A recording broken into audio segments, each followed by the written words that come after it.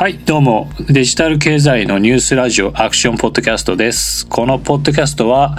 テクノロジー業界の最新トレンドをカジュアルな対話形式で紹介するラジオです。元理事で編集者でスタートアップ起業家の吉田と280万会員のカメラベンチャーの事業統括者平田がホットなネタをディスカッションします。ネタは吉田が運営するデジタル経済メディアアクションゾーンからのものです。さて第2回のテーマは、モバイルトレンドの終焉です。では平田さんよろしくお願いします。はい、よろしくお願いします。はい、じゃあなんかモバイルのトレンドが終わるみたいななんかちょっと過激なテーマなんですけど、はいまずそうですね、モバイルのトレンドっ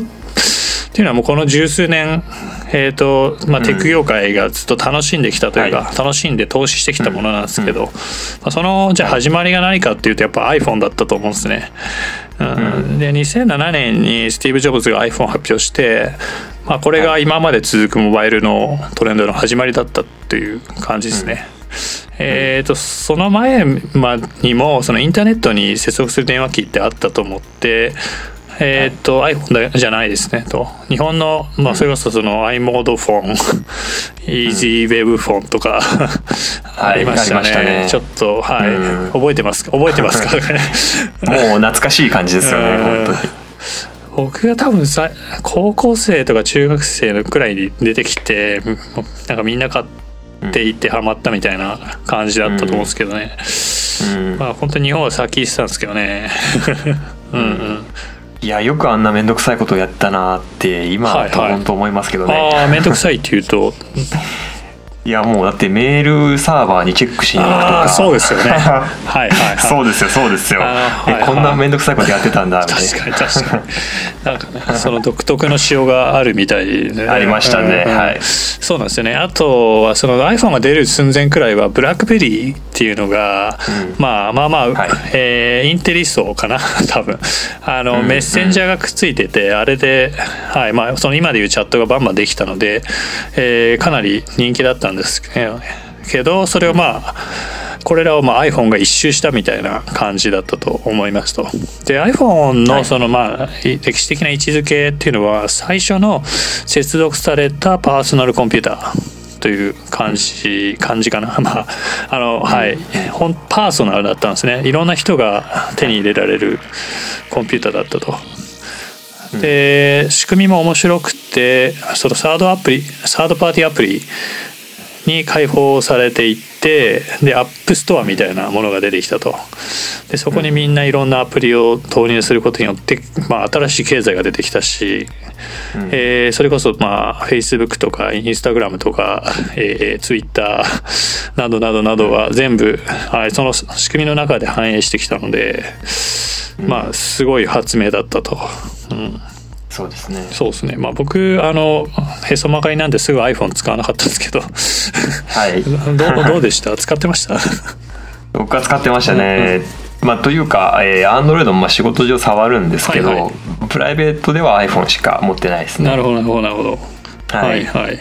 そうです。初代も使ってたってことです？初代は、日本で買うのは困難だったっていうのもあって、3G は持ってなくて 3GS から持ってます。すごいですね。やっぱ衝撃的だった。そうですね。流行ってるというか、アメリカだとかなり話題になってましたし、で使ってみたらなんだこれ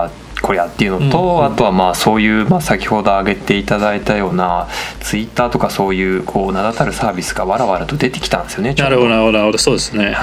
そうか、Facebook もあって、そうか、ツイッターとから辺ですよね。そうです。でそのモビリティとのその合致がすごいハマっていて、そうですよね。そうですね。みんながなんとかなうとか言ってた時代ですね。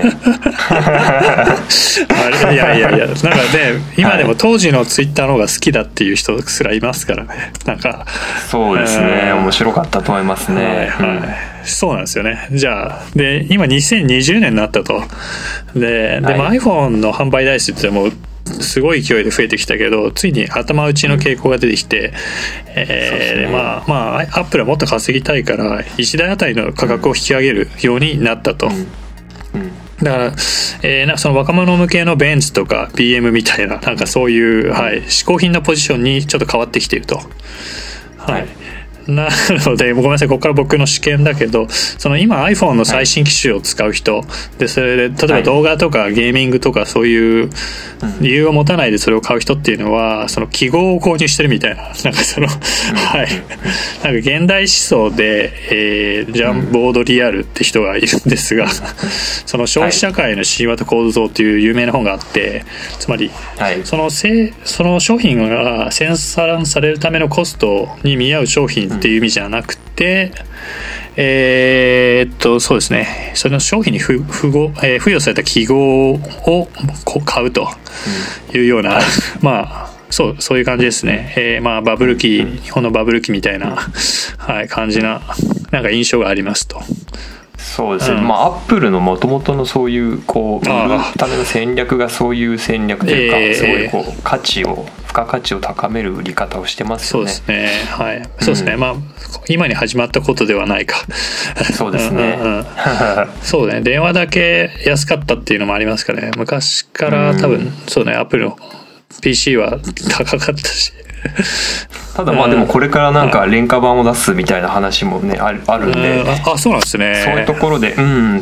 ろで、まあもうちょっと価格を抑えて、でそういうこうサービスで使ってもらうために、多分そういうふうにするんだろうと思うんですよね。そうですよね。そうか、戦略がそうですね、サービス寄りに変わってきてますね。そうなんですよね。サービスの売り上げが結構でかいみたたいなんで、はい、これもまあ話すといろいろありそうなんだけど、まあ、ちょっと、まあこの辺で、先長い人で、まあちょっとイノベーションの対象としてちょっと終わってきてはいるかなという印象がありますと。で今はここからフェーズ2かな、まあモバイル2つの方向性があると思って、まあ一つが新興国途上国ですね。でもう一つが先進国、この2つですね。でまあ私インドネシアに5年くらい住んでたんですけど、まあ新興国でのモバイルはやっぱりすごいことだし、今もすごいと。まあ、大いなる前進がついていて、状況によっては先進国で起きていることを飛び越えちゃうリープフロッグみたいなことが起きていると。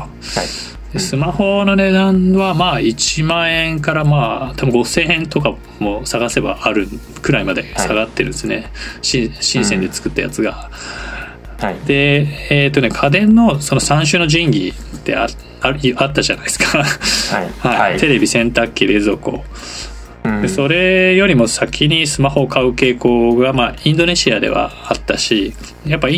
生活必需品になっちゃいましたよね、もうね。そうなんですよね。そうですね。だから洗濯機とか買うよりこっちの方がなんていうか、利益があると先に買っちゃった方が。そうですよね。そうなんですよね。なんかちょっと話ずらしちゃうけど、インドネシアの熱帯雨林の中にある村みたいなところで一人がスマホ持ったんで、そしたら30人くらいの村が全員そのスマホを頼りにそのインドネシアの首都のジャカルタまで出てって、まあなんかそこに移住してしまったみたいなことすら起きたという噂なんで、まあそれくらいすごいものだと。あとスマートフィーチャーフォンっていう、まあ日本人には聞き慣れない電話機がありまして、そのスマートフォンとフィーチャーフォンのまあ合いの子みたいなやつで。まあ今流通してるやつは KaiOS って言って、Firefox やって、モジーラが昔作ったOS からフォークしてるんですね。そこからフォークしたやつ、それのまあ派生したようなところでもう機能をガチガチに絞って、だけどまあスマホ的な挙動とかなんだっけな、プログレッシブウェブアップっていうやつがあるんですけど、その PWA ですね。それっぽいやつが挙動するような感じになって、じゃあ基本的になんかもうブラウザーというか、ブラウザっぽい感じで、だからそうです、できる限りそのマシンに対して負荷をかけないで何かを実現するみたいな、これね2,3000円なんですね。安いですね。インドで2,3000円で、しかも契約するとキャッシュバックで2,000円とかなかったらただじゃんみたいな。すごいな、はい割と日本と近いような売り方なんですね。そう一緒ですね。はい、そうですね。孫さんにすごい似たキャラクターの人がインドにいてまあ似たようなことやってます。はいはい、そうです。これインドとあとアフリカとか南米の一部、アフリカどうなんですかね。南米アフリカのなんか普及率とかどれぐらいなのかってちょっと僕わからないんで。現行はそのスマホの出荷台数の増えてるところってインドだけで増えてるんですよ。インドで爆発してて他はその増加分がないみたいな感じなんですけど、アフリカが今多分ちょっとそのネクストインディアみたいな感じで火がついてきているの感じですね。もともとノキアのなんていうか、なんかエアコンのリモコンみたいな電話機なんだね。はいはい。それありますよね。わりかし海外だとメジャーなスタイルというか形ですよね。完全に通話と SMS かな。それが今多分、フィーチャーフォンスマートフィーチャーフォンに置き換えられつつあるみたいなられ始めたくらいだと思いますね。はいはい。あとそうですね、新興国、あとはその中華型のイノベーションがガンガン輸出されてるって感じですね。その中華マネー自体もインド、東南アジア、アフリカとかに流れ始めたので、ここら辺がパッケージで出てきそうだし、もうアメリカの企業もパクり始めてるんで、そんなことが起きてると。で、先進国のモバイルの特徴は真逆で、一応ちょっとイノベーションが停滞してて、高価格化が進んでると。そのハイエンドのスマホなんですけど、その代替わりしてもそんな早くなってないみたいな感じに、特にこの 2,3 年くらいかなはなっていると。で、あとユーザーがもうなんかめんどくさく怠惰になってきて、そんなたくさんのアプリを使わなくなったんですね。その5個から多分10個くらいのアプリにかなり権力が集中しているというのが近年の傾向なんですね。煮詰まってきたという感じがありますと。だから先進国ではちょっとスマホ以外の何かがみんな欲しくなってる感じかなというのが私の見方なんですね。はいはい。で、あともう一個が中国先進国に入れるかどうか難しいですけど、こうインターネット業界では先進国だから、でその中国のベンチャー投資が去年かなりシュリンクしたんですわ。で、そうモバイル国はもうモバイルでインターネットが回ってて、商社がね決まっていて、でそのもう次が出てこないだろうみたいなのが蔓延していて、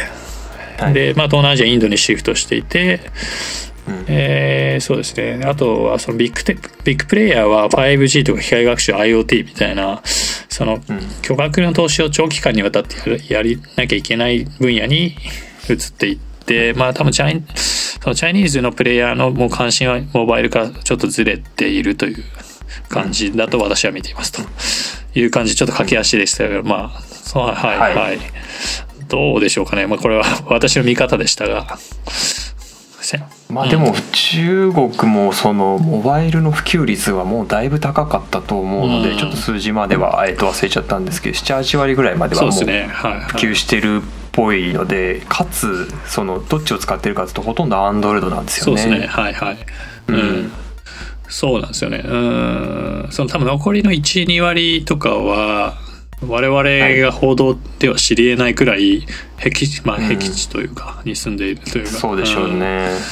ような人たちとかなんで、でもここの成長はもうじわじわだから、これくらいなんだろうなっていう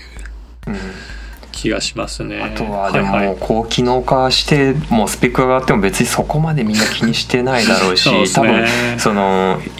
日本でもそうですけど、ある程度行き渡ったらこうインターネットリテラシーみたいなものっていうのも多分そんな高くないんじゃないかなと思ってて、そうすると多分そのアプリを入れる、なんていうんですかね、人も少ないのかな、そんな保守的な感じになる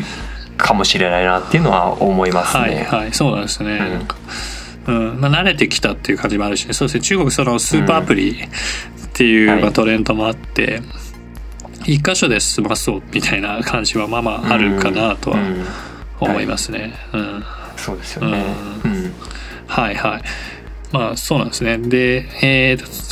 これ次がフェーズ3ですけど、そのモバイルがそのコンピューターとして停滞してるっていうのがよく言われてまして、でちょっと話がでかくなるけど、ムーアの法則が終わった終わんないっていうなんか議論があるんですね。で、その今 Google の会長やってるヘネシー・パターソンって人と、そこでまあディスティンギッシュエンジニアっていう、まあ、偉いエンジニアみたいな地位を持ってる、パターソン先生か、この、まあ、すごい有名な先生2人が、まあ、かなり死んだっぽいよねっていうことを言ってるんですね。で CPU ですかね、CPU ってその汎用なコンピューターの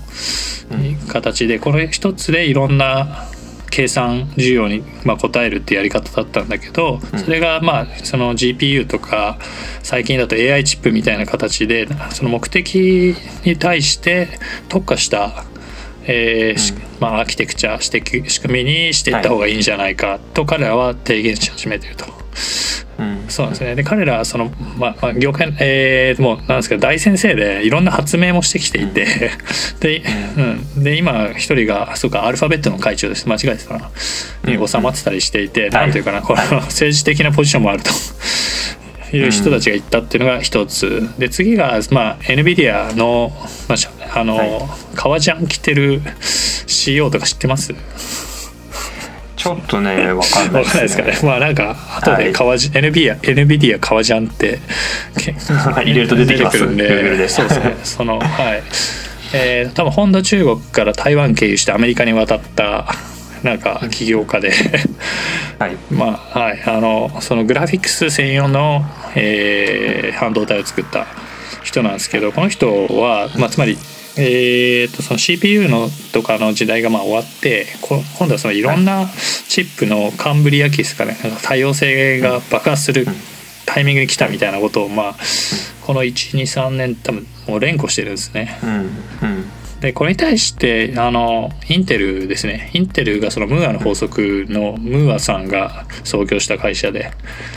まあなんていうか権下なんですけど2,30 年存続するって反論してるんですね。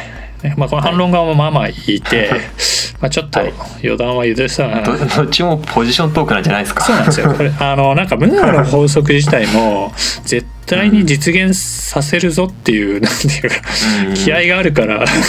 実現してインテルの強い意志あったし、そうあとは軍事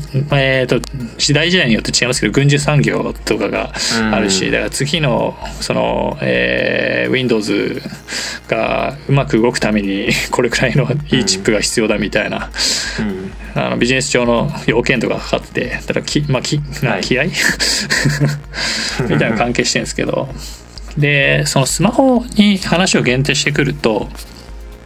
そのスティーブ・ジョブズが2007年にスマホを出した時ってまだそのチップとかとそのチップとソフトウェアの両方に改善の余地がすごいあったっすね。全然いけそうって感じだったんですけど、これがまあこの13年、なんですかね、競争で努力してきたら、かなりその改善の余地が減ってきてるっぽいと。でさっき話したように世代が変わっても性能向上があんまり起きてないぞみたいな感じになってるんですね。あとちょっと細かい話ですけど、そのスマホはその電力消費電力の制約が大きくて、これはもう利用者としても分かる感じだと思うんですよね。なんかバッテリーがなくなったぞみたいなのは、多分買う側ってすごい気にしてるんじゃないですかね。どうでしょうか。まあそうだと思いますね、ここは。でもまあやっぱり大きくなっちゃいますもんね、リチウムイオンの制約の中で。だからまあ全固体電池とかがもうちょっとこうね一般化すれば、あるいはって感じなんですかね。なるほど、そうですね。現状はリチウムイオンかでやってて、だからそのスクリーンがでかくなってきたじゃないですか。その裏側でそのバッテリーもどんどんでかくなってきたので、そのコンピューター中に入ってるコンピューターをガンガン使っても、電池がそんなに切れないようになったっていう、あとはでもCPU の省電力化も多分あるのかなとは思いますね。ただそれと並行して結局そのエッジコンピューティング的にそういう AI みたいな機械学習を動かすとか、はいはい、そういうこともするから結局また電池使うよねみたいな感じになってるのかなっていうふうに思いますね。はいはい、これそうですね、これはもう素晴らしい、お話ではいはい、はい、ありがたいですね。そうそうなんですよね。なんか今中に入ってるのがチップの詰め合わせみたいな、詰め合わせ弁当みたいになってるんですけど、でなんかその CPU ばっか使ってると電池食っちゃうんだけど、その機械学習とかグラフィックス用の、部分って別になってて、普段は寝てるんですね。なのでその電力食わないですね。これがまあまあ重要で、だからそれもなんていうんですかね、そのこういう、特化型のチップを作る、まあ理由に、チップをここのモバイルに載せるいい理由になっているというような感じですね。まあそんな感じで、はい。まあただこれは私の、個人的な見方ですけど、ちょっとやっぱり飽和してる感はあるというか、そうですね。これ以上大きく何かブレイクスルーがあるかっていうと多分ないんだろうなっていう気はしますね。という感じなんですね。はい。今平瀬さんからエッジコンピューティングみたいな話が出てきたと思うんですけど、はい、平瀬さんはどういうふうにこのはい、モバイルがちょっと立ちってきて、次どこ行くかみたいになった先進国の未来っていうのは。そうですね。まあでも機械学習多分結構、サーバーでやるの大変なんで、はいはい、コストがかかるんで、そのユーザーが持ってる端末がそういう演算処理をできるようにした方が早いですし、学習したデータモデルをスマホの方に落としてきて、スマホで演算する、でそれをユーザーに合った使い方で使うみたいなことっていうのはどんどん増えていくのかなとは思いますね。そうするともうちょっと使いやすさは増えるでしょうし、あとはその Google ホームとか、Amazon エコーとか音声 Siri もそうですけど、音声で操作できるっていうものも入ってるので、そういうところでちょっと使い方が変わってきたりするのかななんて思いますけどね。日本だとあんまりスマホに向かって話してるというか、誰か空を見ながら話してる人ってそんなにいないですけど、普通に海外いると誰と話してるのかよく分かんないみたいな、映画でいうはみたいなああいう人たちがいっぱい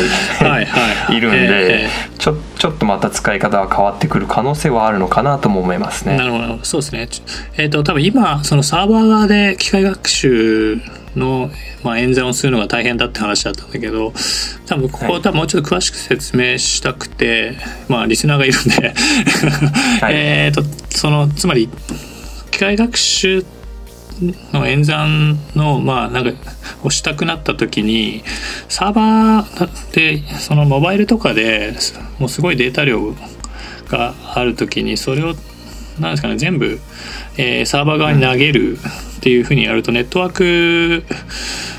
に負荷がかかるようになってくると、そうですね、ネットワークもありますし、コストもやっぱありますし、そう、あるという感じなんですね。これから IoT でデバイスが増えていくから、そしてやはりデータの量が増えていって、それを全部、サーバーというかデータセンターですね。はい。その Google とか Amazon が持ってる超でかいデータセンターに投げるというのが、毎回投げてるのが難しいので、その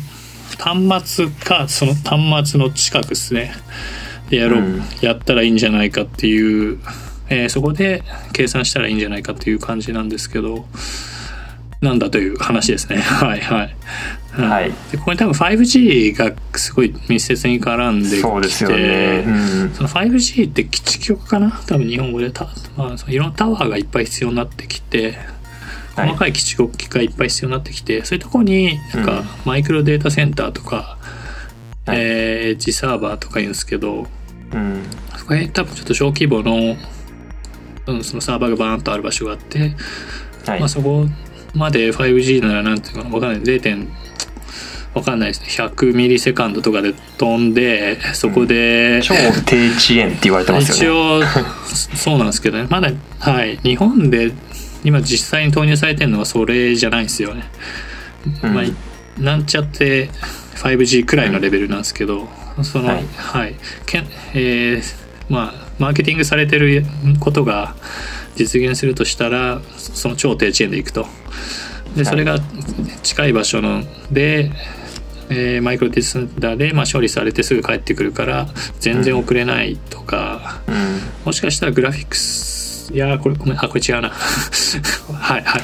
まあそんな感じのような未来があるんじゃないかなと。まあだから通信の量も増えたら多分演算も増えるんで、ますますだから結局 CPU、必要なんじゃないと思いますし、そうですね。でっかい大容量のデータやり取りするには全然いいんですけど、まだ多分そういう意味では、演算をたくさんしなきゃいけないものっていうのはまだまだ難しいのかなっていう気もしますし、そうですね。そうですね。増える計算需要をその CPU だけに多分割り振るのを多分やり方を多分変えていく流れなのかな。と片方は言ってるわけですね。インテルはそう思ってないのかもしれないけど、どうなるか市場が決めるというか感じのかなと思いますね。今日はなんかちょっとかなりごつい内容で話してきましたけど結論としては、じゃあ毎回私がやってるんで、ちょっと平須さんどうでしょうか。めっちゃ振り全然心の準備ができてなかったんですけどじゃあこっちでそうですね。おそらくちょっとそのスマホがトレンドとしては大変になってるかなと。その IoT の世界で重要ななんか電話機とかカメラの役割は担い続けるけど、ワンオブゼムになっていくと。で、